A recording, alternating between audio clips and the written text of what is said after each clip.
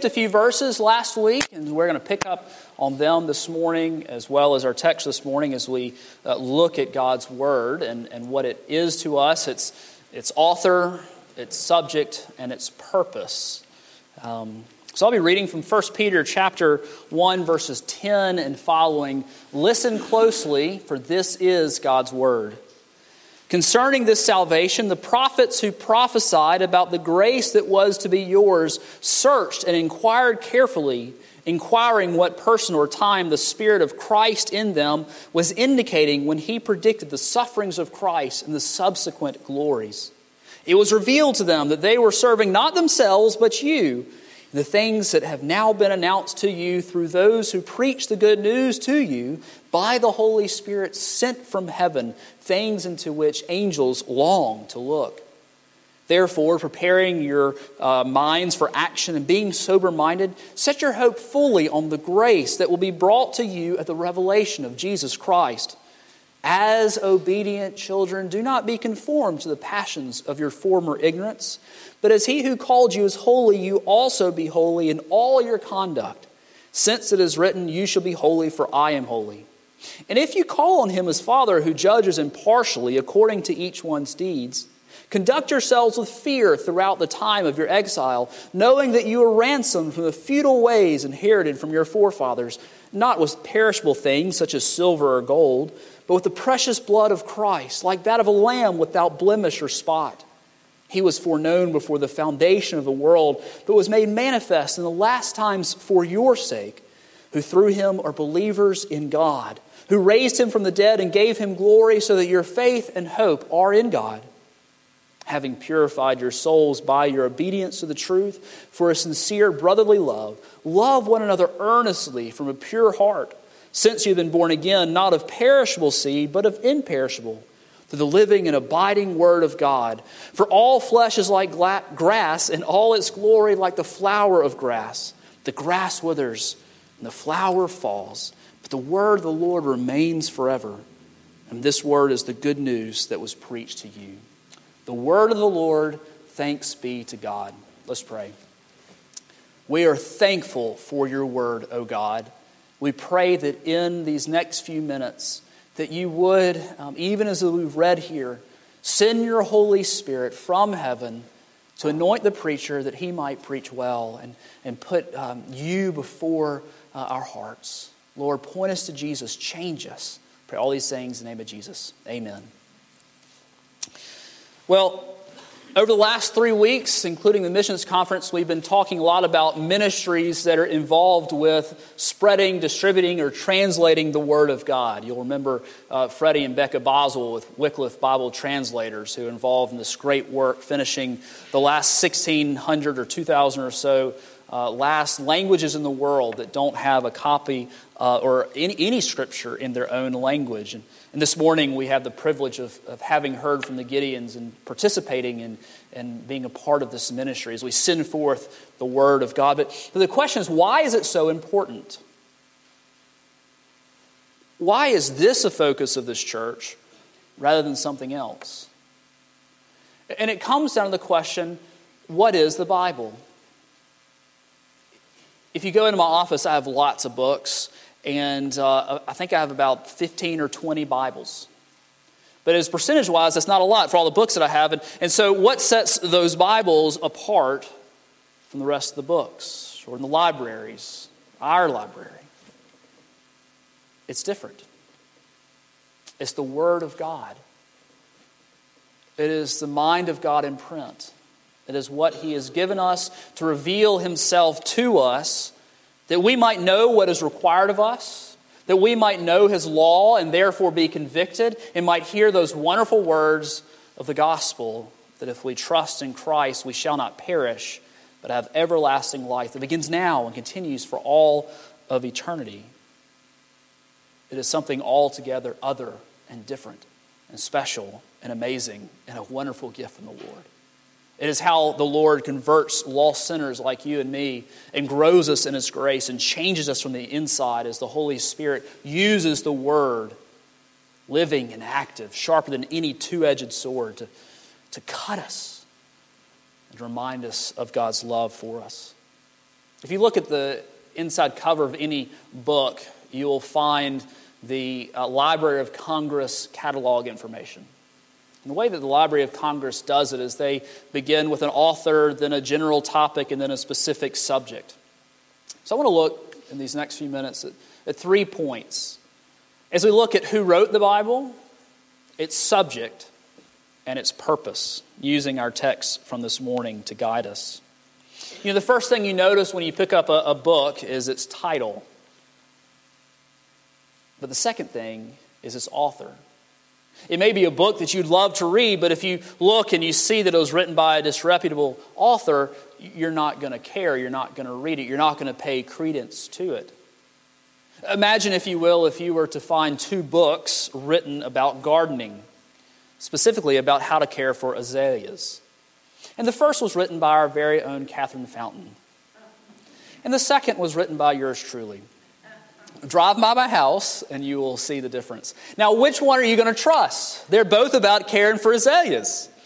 But of course, you're going to care and use Catherine's rather than mine. It would be good for kindling, and that's about it. But you know, when we come to pick up the Bible, we notice it was seemingly written by a lot of different people. So we look at Genesis, written by Moses. So we look at James, written by the brother of James. We look at Revelation, written by John. By the way, Wednesday night we're looking at the life of John. I encourage you to come and spend time with us as we study this amazing apostle. But don't be fooled, because they weren't writing just as we might write any letter or any book. God used holy men under the inspiration of His Holy Spirit to write the Word of God. Now, it's amazing how He did it, because you have different vocabularies used in different books. The syntax of the oldest book in the Bible, Job, is so different from Revelation, probably written in the 90s after Christ. Written by John and potentially Job. We're not real sure who wrote Job. But through all of those things, through all the differences, through all the different foci, through all the different language aspects, and even over 3 different languages, do you know who the one author of Scripture is? It is God Himself. It is God Himself. All Scripture is breathed out by God and is profitable, therefore, for teaching, for reproof, for correction, and training in righteousness. From Genesis 1:1 to Revelation 22:21, it was written by God. And when God is the author, it changes everything. You know, my favorite letter that I ever received was from my grandfather. I was overseas and on a missions trip, and I wrote my grandfather about once a week for about 3 or 4 years. And so quite a few letters, probably about 150, 200 letters over those years. And you know, he wrote me one letter. It was written on the back of a bank statement, and I received it overseas. And it didn't say much. It said, "Hey, Parker, love you, bye, Granddaddy." But it was because it was who it was from. I still have it. It's precious to me because I loved my grandfather. And so our word, the Word of God, it is given to us, and it is special because it's God's own word. It is His book. And therefore it's different. We see in verse 23 that these 2 words, living and abiding. We're going to look at living in a minute. But abiding, it shows up again in verse 25, though it's translated differently. I don't know why. It's the same word. Verse 25 says, "But the word of the Lord remains." Remains and abiding, it translates the same Greek word. It means to last. It means to endure. It means not to change. It means not to diminish, or it means to remain steady and consistent no matter what. And in a world that is ever changing, it is great to know that the Word of God, it remains and abides forever. There's nothing that can change it. The world may say X, but the Bible has always said Y. The world may say there's no salvation in God, but the Word of God says, oh yes, there is. And there's nothing that can take it away. Have you ever tried to shoot at a moving target? I used to shoot a lot of skeet. There's something called 5-stand and sporting clays in which you shoot a whole bunch of different targets. And the hardest one to hit was what's called a springing teal. A springing teal goes straight up and it comes right back down. And the whole time, your lead is changing. because it is slowing down, it stops, and it comes right back down. It's hard to hit because it is a moving target that is constantly changing its velocity. Isn't it great to know that the Bible isn't like that? That the standards of God, they're not like that? That the gospel is not like that? It's not changing. We don't have to wake up in the morning and say, well, what does God want me to do today? Did it change? Did He change? God's word abides. It remains forever. Unlike the word of man, which is easily broken and increasingly cheap, the word of God is trustworthy and enduring. Let me ask you this question. As we think through these amazing aspects of God's word, does our time in God's word reflect the amazing gift that it is? Or is there a disconnect between how amazing it is and how much time we spend in it? The unchangeableness of Scripture is contrasted with everything human. All flesh is like grass. In all its glory is like the flower of the field, according to Isaiah 40, or the grass here. The grass withers and the flowers, they fall, but the word of the Lord remains forever. My grass in summertime will be crunchy. It's full of weeds right now, and the bits that I never raked up, well, it's just dead. And the azaleas, after a year of being ugly, they finally bloomed, and now they're gone. Those things, they get crunchy and die. And the azaleas, the flowers, they fall. But the word of our God shall remain forever. And as such, it is authoritative. As such, what it says has power over my life. As such, it is trustworthy. I can bet my salvation on it. As such, it is completely true, even when I don't want it to say what it's saying. Well, the author is God. And that means whatever its subject is must be important. And as we think about what the subject is of Scripture from Revelation chapter 1 Genesis chapter 1 to Revelation 22:21, it has one topic. And it's Jesus. It's Jesus. I love verses 10 through 12 of our text. It says, it was revealed to them, the old prophets in the Old Testament, it was revealed to them that they were serving not themselves, but you. Verse 11, inquiring what person or time the Spirit of Christ, don't you let the Spirit of Christ, the Spirit of the Christ was in, this is the Holy Spirit, was inspiring them and pointing them to, what the person or time the Spirit of Christ in them was indicating when He predicted the sufferings of Christ in the subsequent glories. Throughout the Bible, as we read, we find many stories, and I mean true stories, by the way, I don't mean just false stories, of individuals, nations, people groups, and the like, from the story of David and Goliath to the endless regulations of the sacrificial system and even the Song of Solomon and all its lurid details. Who is the subject of Scripture? It is Jesus. In Luke 24, we have a great vignette of Cleopas, a disciple of Christ, and an unnamed disciple. They're sad and they're dejected. They've gone to Jerusalem and they've been there for, most likely at least, for Jesus' entry on Palm Sunday. And they were there when He was doing miracles. He was there when He was preaching in the temple and He cleared it. And then they saw that He was crucified and they didn't know that He'd been raised from the dead. And they're going home. They're dejected. They're sad. And suddenly someone comes alongside and is walking with them. And he said, hey, why are you upset? Why are you sad? And he said, are you the only person in Jerusalem that doesn't know what has happened? And do you know who this is? It is the resurrected Christ. And as they're walking together, we find in Luke 24:27, and beginning with Moses and all the prophets, He, Christ, interpreted to them in all the Scriptures the things concerning Himself. According to Jesus, what's the subject of the Bible? It's Him pointing us to His salvation that He so graciously gives to us. Salvation comes through Jesus, and therefore it is proper that the subject of all of Scripture is Jesus. There's one hero of Scripture. It's not David. It's not Jonah. He'd be a bad hero. It's none of these guys in the Old Testament. It's Jesus. They all point us to Jesus.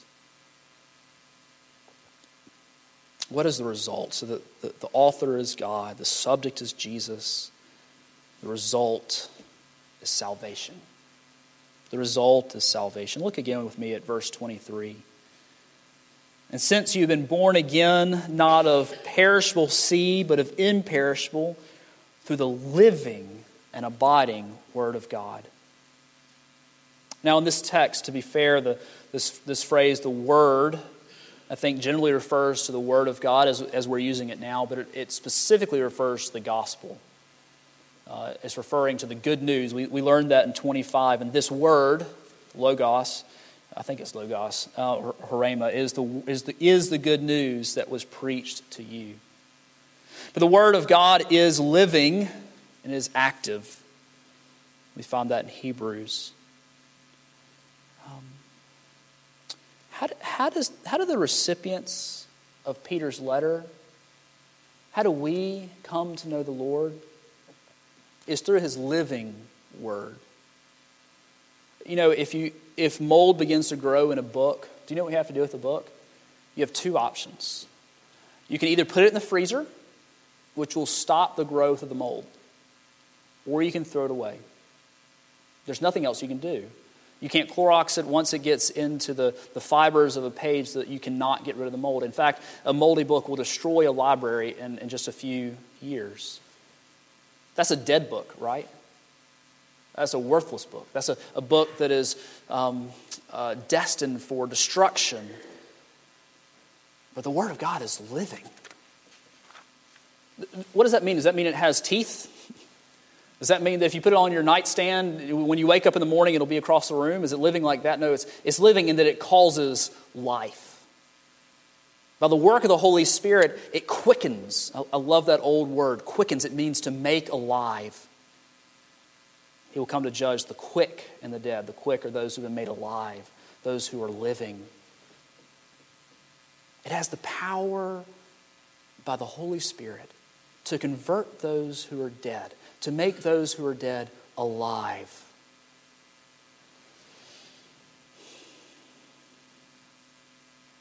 So what have we learned? We've learned that God has written the Bible, and therefore it is to be precious to us. Just as I hold dear that letter from my grandfather is precious to me, how much more the Word of God. And its subject, as I read in the pages of Scripture, if I'm reading, is Jesus. And it has great power. The Holy Spirit uses it to make alive those who are dead. But for those who have made alive, like you and me, hopefully, who have already been converted, who know the Lord Jesus Christ, He uses it to strengthen us. He uses it to show us our sin. He uses it to train us for righteousness. He uses it to put Jesus before us, to change our desires. You want to be changed? You want to put to death sin to death in your life?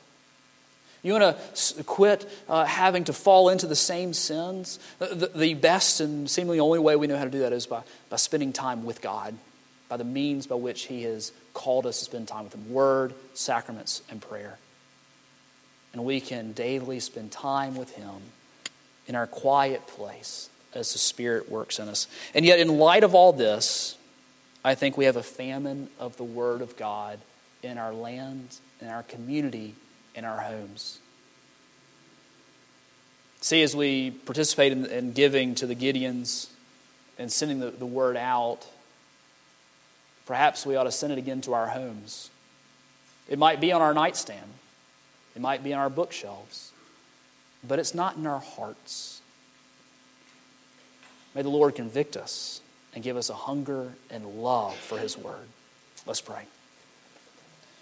Father, we thank You for the amazing gift that is the Word of God, that You use it to change awful, wretched people like me, to give us salvation, to give us life. Lord, we pray that You would continue to use it for Your glory, for the strengthening and building of Your kingdom in our hearts, in our church, in this community. I pray all these things in the name of Jesus. Amen. Well, we will stand and sing our last and closing hymn. It's in your insert, Ancient